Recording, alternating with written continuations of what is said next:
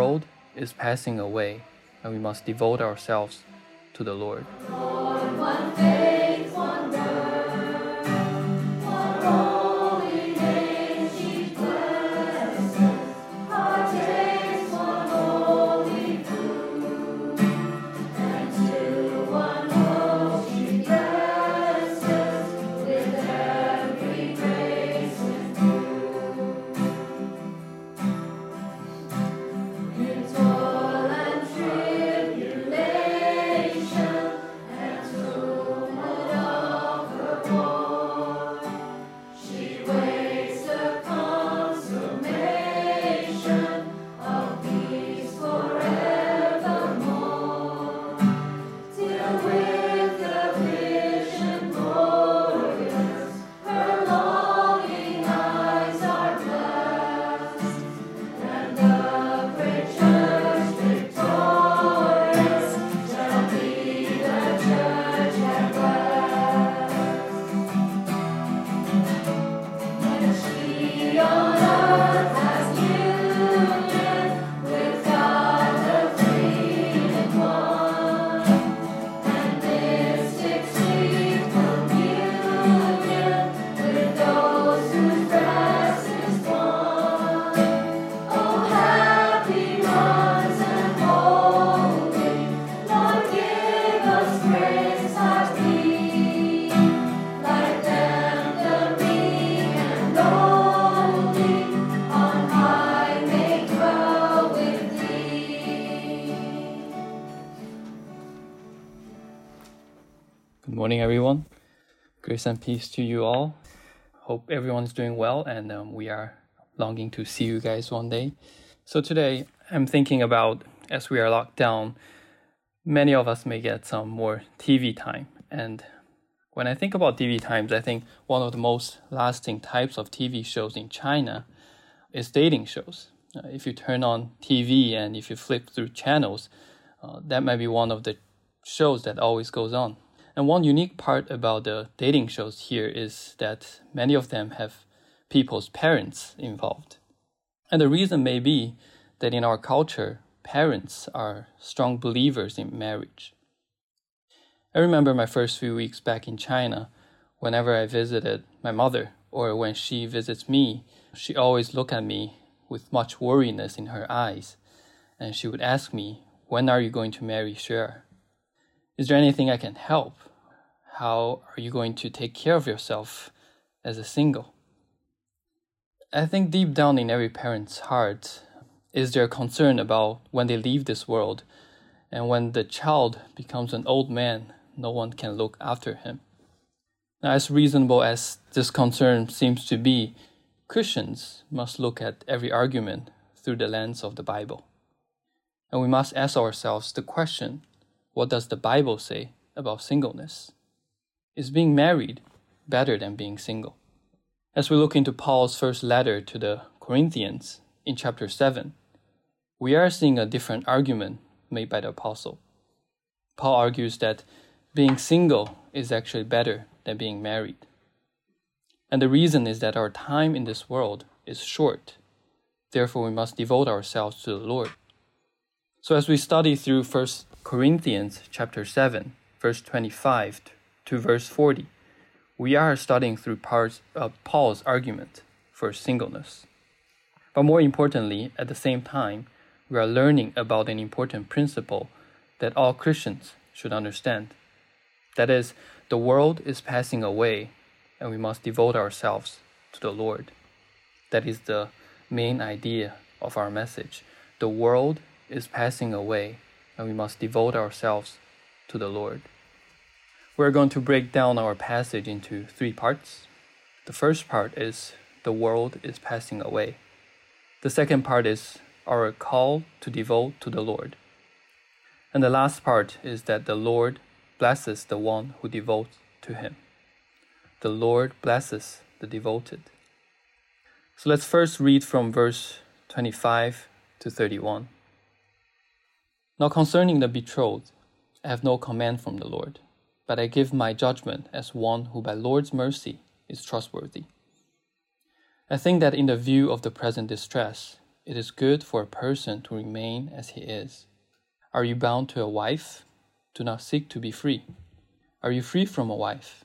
Do not seek a wife. But if you do marry, you have not sinned. And if a betrothed woman marries, she has not sinned. Yet those who marry will have worldly troubles, and I would spare you that.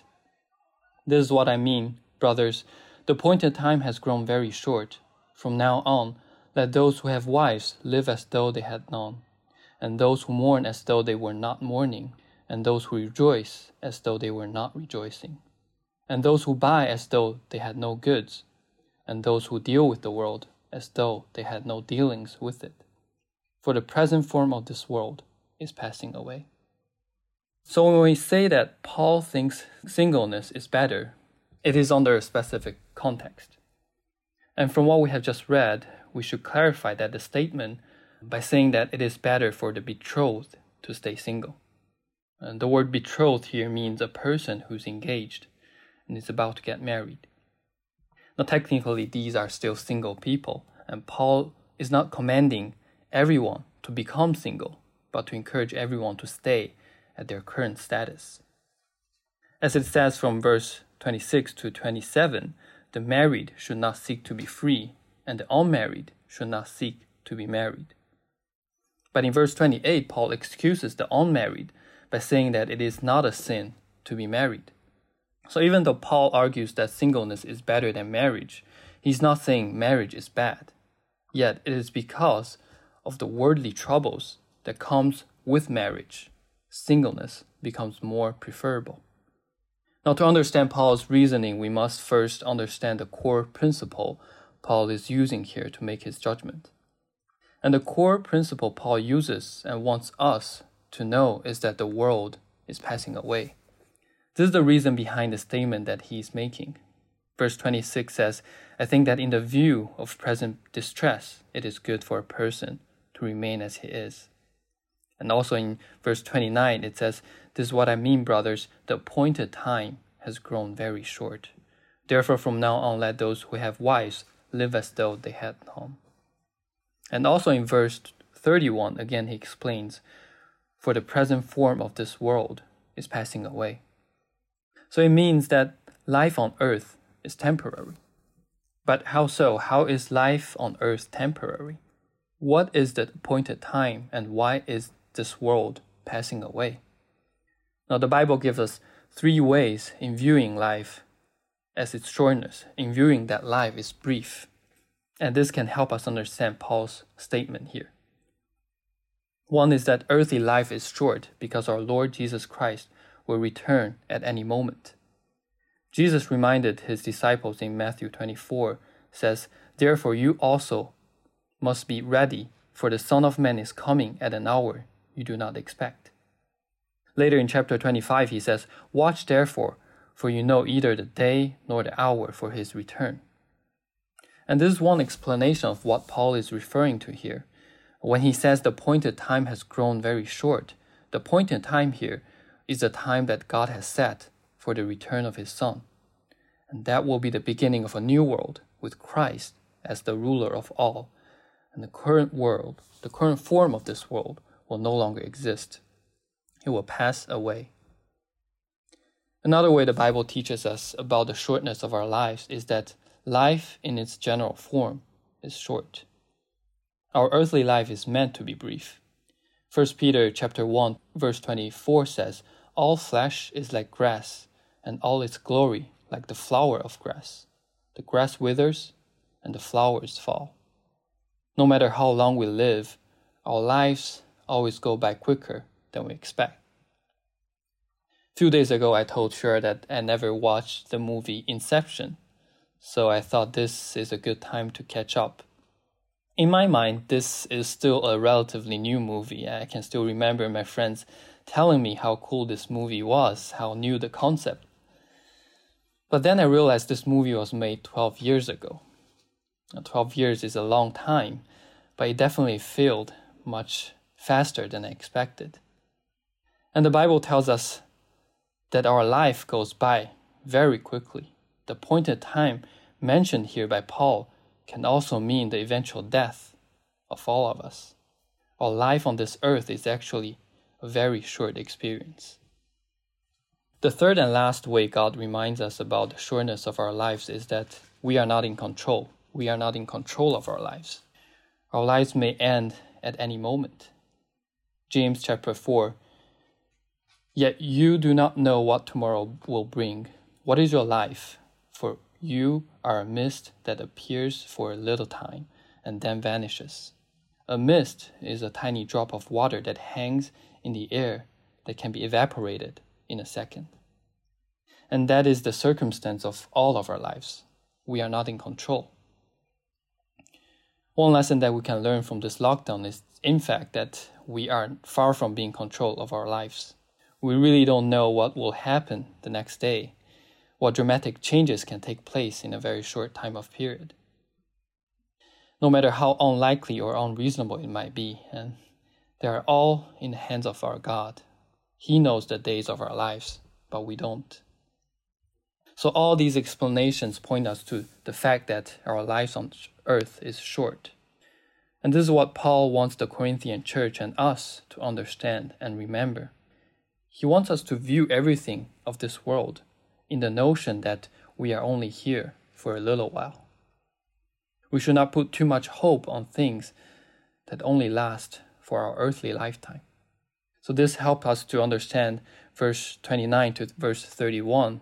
From now on, let those who have wives live as though they had none, and those who mourn as though they were not mourning, and those who rejoice as though they were not rejoicing, and those who buy as though they had no goods, and those who deal with the world as though they had no dealings with it. For the present form of this world is passing away. Rather than calling for any specific action, these verses are calling us for a change of perspective. They call us to see our belongings in this world with understanding that only lasts for a brief time. In view of marriage, we must pay attention to our joy and disappointments. We should not desire our spouse more than we desire Christ, nor should we be disappointed by our spouse as to lose our hope for eternal joy in heaven. As John Piper writes, marriage is momentary. It's over at death, and there's no marriage in the resurrection. Wives and husbands are secondary priorities, not first. Christ is first. Marriage is for making much of Him. As we reflect this truth through our lives, we should be reminded that most important relationship we have is with Christ. Christ is our priority. It's not our spouse, children, or parents. It is very possible to spend too much time on our earthly relationships and not enough time with Jesus. But the truth is, when we pursue Christ as the center of our lives, everything else will be put into the right perspective. And Paul here is not just making an argument about marriage. He's warning believers to look at all aspects of their lives in the same perspective. That includes the things we mourn for, the things we rejoice, the things we possess, and also about things that we have to deal with or manage on this earth. The people of God should not be entangled with the value of this world. For the past few weeks, one of the most frequent expressions I hear from people around me is that they have lost their faith in Shanghai. This city is no longer the same anymore. Many who used to love this city has become very disappointed. Now, I understand the disappointment, but as a Christian, I think it is a great opportunity for us to question if we have put too much hope in this city. If we admit that we have, then the question is, are we going to transfer this hope to another city or country, or should we place our hope, all of our hope, in heaven, knowing that this form of the world will only exist for a little while, but our life in heaven is eternal and everlasting. Now, I believe all of us have now experienced purchasing and storing more food in our fridge than we usually do. And I think the first thing we do when we get our food, we first look at the expiration date of the package, because we know after that date, it is no longer useful, or it might be even harmful to our body. So brothers and sisters, my encouragement is for us to mentally put an expiration tag on everything that we possess and desire to possess in this world. Remind yourself that all of them will eventually expire. It can be a promotion you always wanted, a dream job, a lifestyle, or even a potential spouse. Although these are not sinful desires, it can become sinful when we begin to worship these things and forget that this world is passing away. So we must remind ourselves daily that life on earth is short. We must set Christ as our priority. As we come to understand why Apostle Paul thinks singleness is more preferable than marriage, the briefness of our lifetime plays an important role, because the things of this world will eventually pass away, and we should not place too much hope on this world. Then where should our hope be? What is it in Paul's perspective that is worthy to invest our lives in? As we continue read from verse 32 to 35, Paul is telling us, in the view of life's shortness, we must devote ourselves to God. We must devote ourselves to God. Let's read from verse 32 to 35. I want you to be free from anxieties.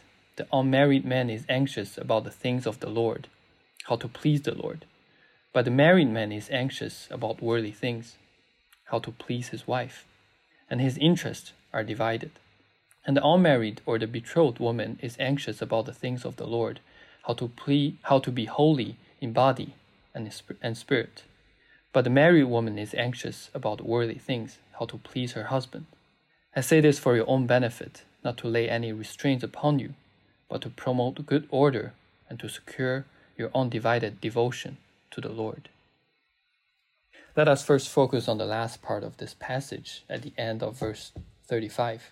Paul says, his desire is to secure believers' undivided devotion to the Lord.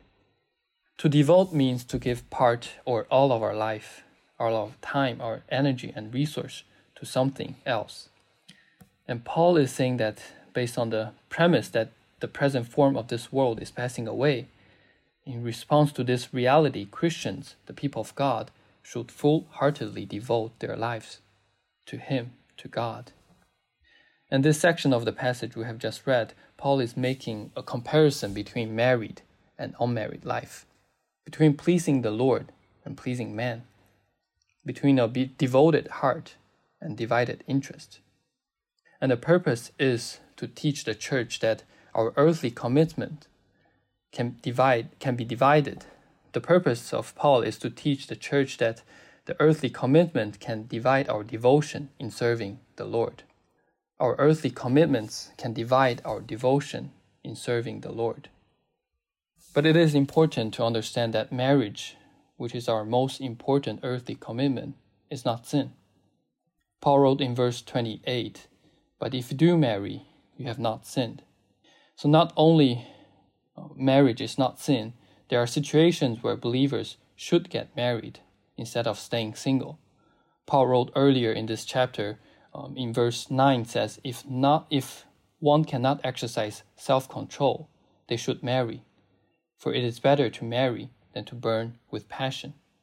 It is also Paul who wrote in Ephesians that husbands and wives are called to imitate the relationship between Christ and the church. Wives are to submit to their own husbands, and husbands are to love their wives as Christ loved the church.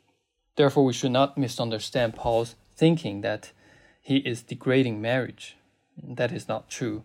Marriage, in Paul's perspective, is full of glory and eternal value. But Paul knows because of the nature of our earthly commitments, there are clear advantages in singleness. As glorious and as meaningful marriage can be, it is still an earthly commitment with concerns and duties that are bound to this world.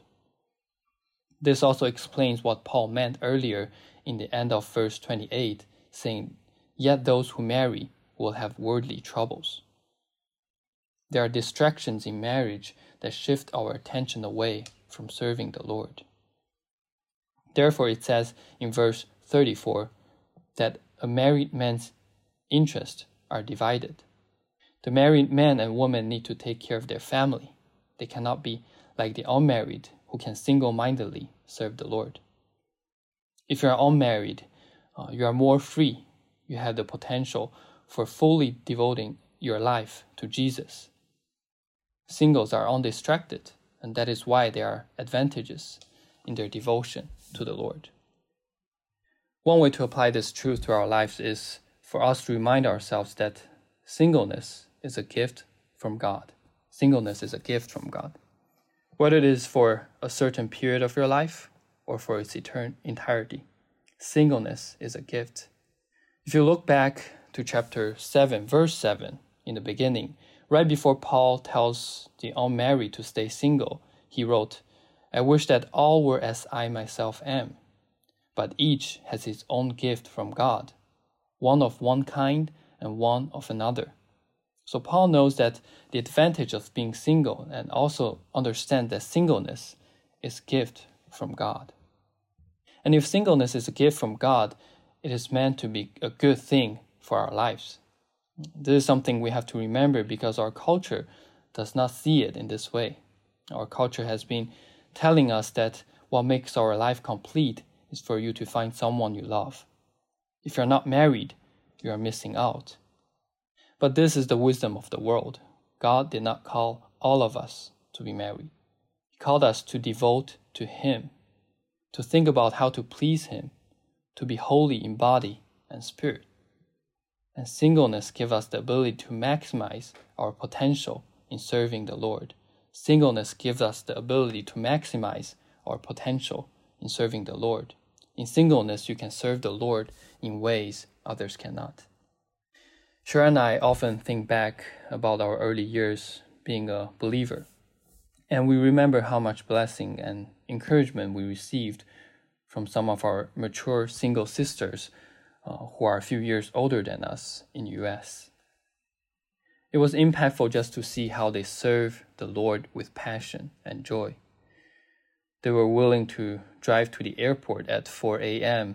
to pick up other students, and every week some would drive across the city after work to lead small groups. And you would see them in almost all opportunities to serve the body of Christ. I remember a time when I just graduated from college and was looking for a job. On a Sunday afternoon, one of our sisters pulled me aside and asked me how I was doing. Do I have enough food to eat? Can I pay my rent?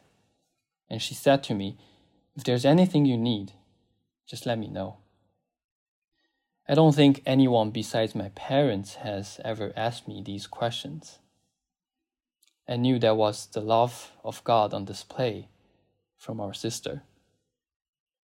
That is the advantage of singleness Paul is writing about in this section of the letter.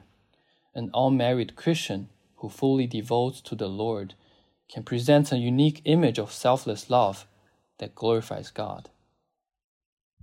So brothers and sisters, all of us should value singleness as a gift from God. No one should see it as a fault or disadvantage. We should not think anyone needs help just because he or she is single. For the single brothers and sisters of our church, my encouragement is for you to see the full potential of living a life that fully devotes to our Lord. Whether God plans it to be for a period of time or for a lifetime, may you see singleness as a gift from Him. Our Father in heaven knows our needs, and our priority is to serve Him with undivided focus. And this is also Paul's main point for all of us. We should give our full attention and commitment to the Lord. Jesus said in Matthew chapter 22 that the greatest commandment from the Lord is to love Him with all our heart, with all our soul, and with all our mind. This is the will of God for all of us, for both the unmarried and the married. Therefore, our worldly commitment should not give us any excuse to live our lives wandering away from God. It is not an excuse for us to prioritize our marriage or any other earthly relationships above our relationship with Christ. It is not a sin to be married, neither is it a sin to be employed, to start your own business or to purchase a house. But Paul knows all earthly commitments come with temptation that can lead us to sin. We are tempted to worship what God has created and not the Creator Himself. All of them can be used to glorify God, but all of them can also be idols of our lives. So brothers and sisters, in the light of Paul's teaching, let us all examine our heart and ask ourselves, is my life devoted to Him? Or are there any other things or person that I care more about than God? If there is, then we must repent, because we are His people. We were purchased by the blood of His Son. He deserves our full attention. We have learned about the shortness of life. We have studied Paul's encouragement for us to devote to the Lord. And the last point we are going to dive into is the consequence of our devotion. The consequence of our devotion. We may ask the question, what happens when we devote our lives to the Lord? The scripture's answer is that we will be blessed by the Lord. So let us look at verse 36 to 40. If anyone thinks that he is not behaving properly towards his betrothed, if his passions are strong, and it has to be, let him do as he wishes. Let them marry. It is no sin. But whoever is firmly established in his heart, being under no necessity, but having his desire under control, and has determined this in his heart, to keep her as his betrothed, he will do well. So then he who marries his betrothed does well, and he who refrains from marriage will do even better. A wife is bound to her husband as long as he lives, but if her husband dies, she is free to be married to whom she wishes, only in the Lord. Yet in my judgment she is happier if she remains as she is. And I think that I too have the Spirit of God. At this point of the passage, Paul is summarizing his argument. And in his conclusion, he points out to us that we have the freedom to choose between marriage and singleness. In verse 36, he first repeats that marriage is not a sin. Then in verse 37, he explains that if anyone has the determination to stay single, he will also do well. So Paul concludes in the next verse that the decision is not between good and evil, but between good and better. Therefore, both marriage and singleness are blessings from the Lord. If someone has the gift of singleness, and if he can stay single and not sin, then it is preferred for him to remain single. Now, as we come to the last two verses of this chapter, Paul extends his argument to not just the unmarried, but also the widows. Similar to the singles, a widow can remarry fellow Christians if they desire to, but it is preferred for her to remain single. And Paul says in verse 40 that she is happier if she remains as she is.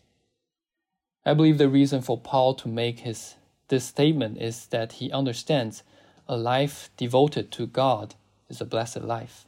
It is fulfilling and joyful.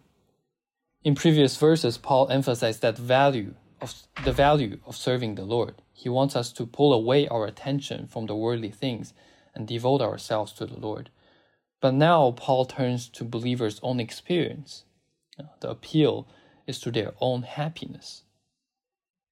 To clearly understand this statement, it is important for us to understand what happiness means in the scripture. The biblical happiness is very different from the popular culture's view of happiness.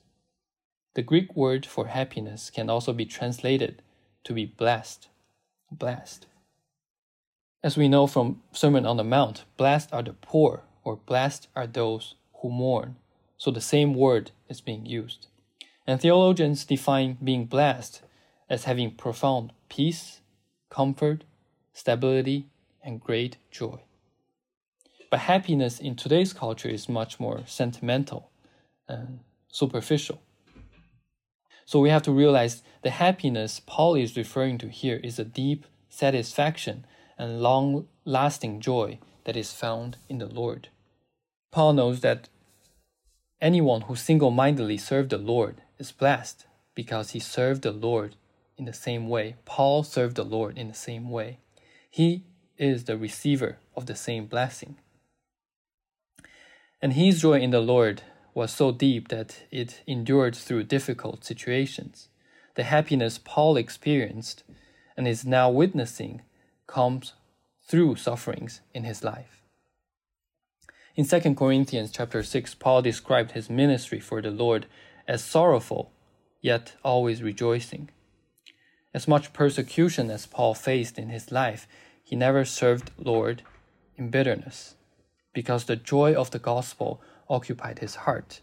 He was happy no matter what took place. And this is the joy that we should seek to have in our lives. Paul is not saying as a general rule that being single will bring more joy and blessing in a Christian life. Because if a single Christian does not devote their life to the Lord, it will not be possible for him to experience the joy.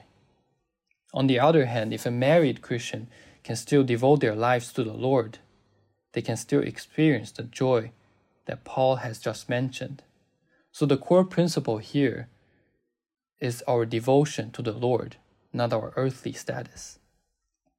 Paul also knows joy and blessing comes from God because they are produced by the Holy Spirit. That is why he writes that I too have the Spirit of God. Paul is bearing witness to the power of the Holy Spirit. Galatians chapter 5 verse 22 tells us the fruit of the Spirit is love, joy, peace, and patience. And in 1 Thessalonians chapter 1, Paul said to the Thessalonian church, you also became imitators of us and of the Lord, having received the word in much tribulation with the joy of the Holy Spirit. So happiness is not really in our control. It is God who gives his blessing to his people. And it should give us comfort that our joy is guaranteed by the power of the Holy Spirit, and the same Spirit that was with Apostle Paul. So brothers and sisters, let us remember that even though our Christian lives will face inevitable challenges, struggles, and even persecution, our God has promised joy and blessing. All we need to do is to focus on Him. In conclusion, as we studied Paul's reason for staying single, the more important message for us to remember is that we live in a world that is passing away. Eventually, we'll be part of a new world that is everlasting. Therefore, let us focus on things that will last forever. Let us focus on living a life that pleases God, knowing that there will be great joy and hope in serving Him. I remember years ago I saw a great example by a pastor illustrating our life, how our life looks like. And he took out a long rope, and at the end, or at the very beginning of the rope, he marked in red, saying that this red part represents our life on earth, and the rest of the rope is eternity. And he said too many people spend their lives just to make the red part of the rope the best version it can be, and ignoring their eternity. And that is not the life of a Christian. We are His people. We know Him. God lives forever, and He promised great things in heaven, not on this earth. So brothers and sisters, let us focus our attention on our God. May we always set our mind on things above and joyfully live out our salvation on this earth.